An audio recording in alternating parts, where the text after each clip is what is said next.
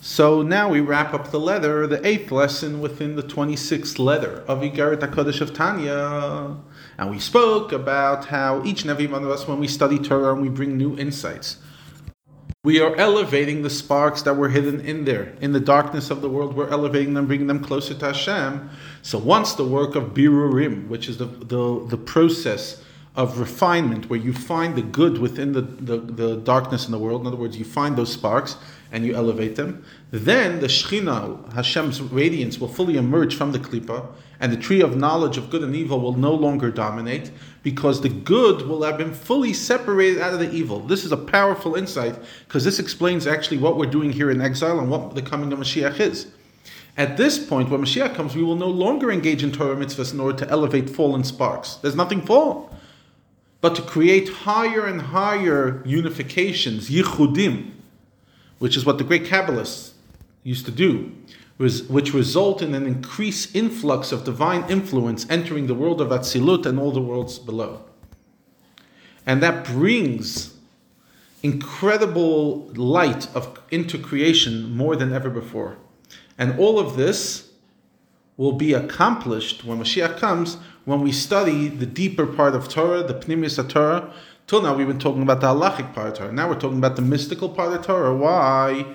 Because which will allow us to do mitzvahs with incredible intention. When you study Chassidut, when you study Kabbalah, you understand the meaning, the Kabbalistic meaning behind everything. So you're able to have incredible intention, and then you're able to create this unity of light above, and it draws down these lights from the source of mitzvot in God's infinite light.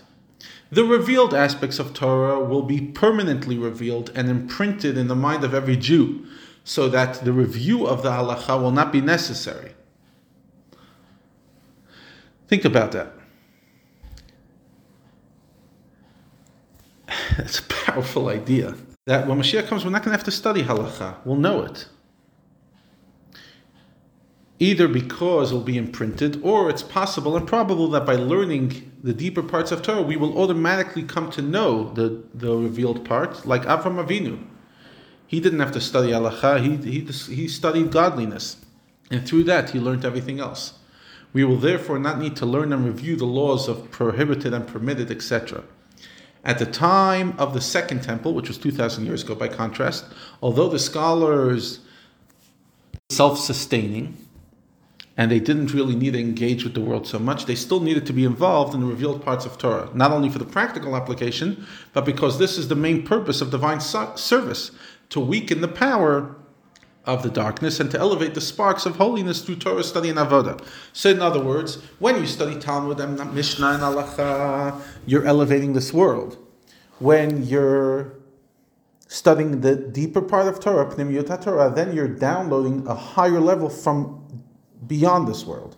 So during the exile, the main service of Hashem is working within this world, elevating it. But once the world's elevated, you don't need to do it anymore, and then you could just study insights of Torah, the deeper parts of Torah. And that's why we're studying Tanya, which is Pnimiyut Torah, the deeper dimension of Torah. Why? Because we're having a taste of what it's going to be when Mashiach comes.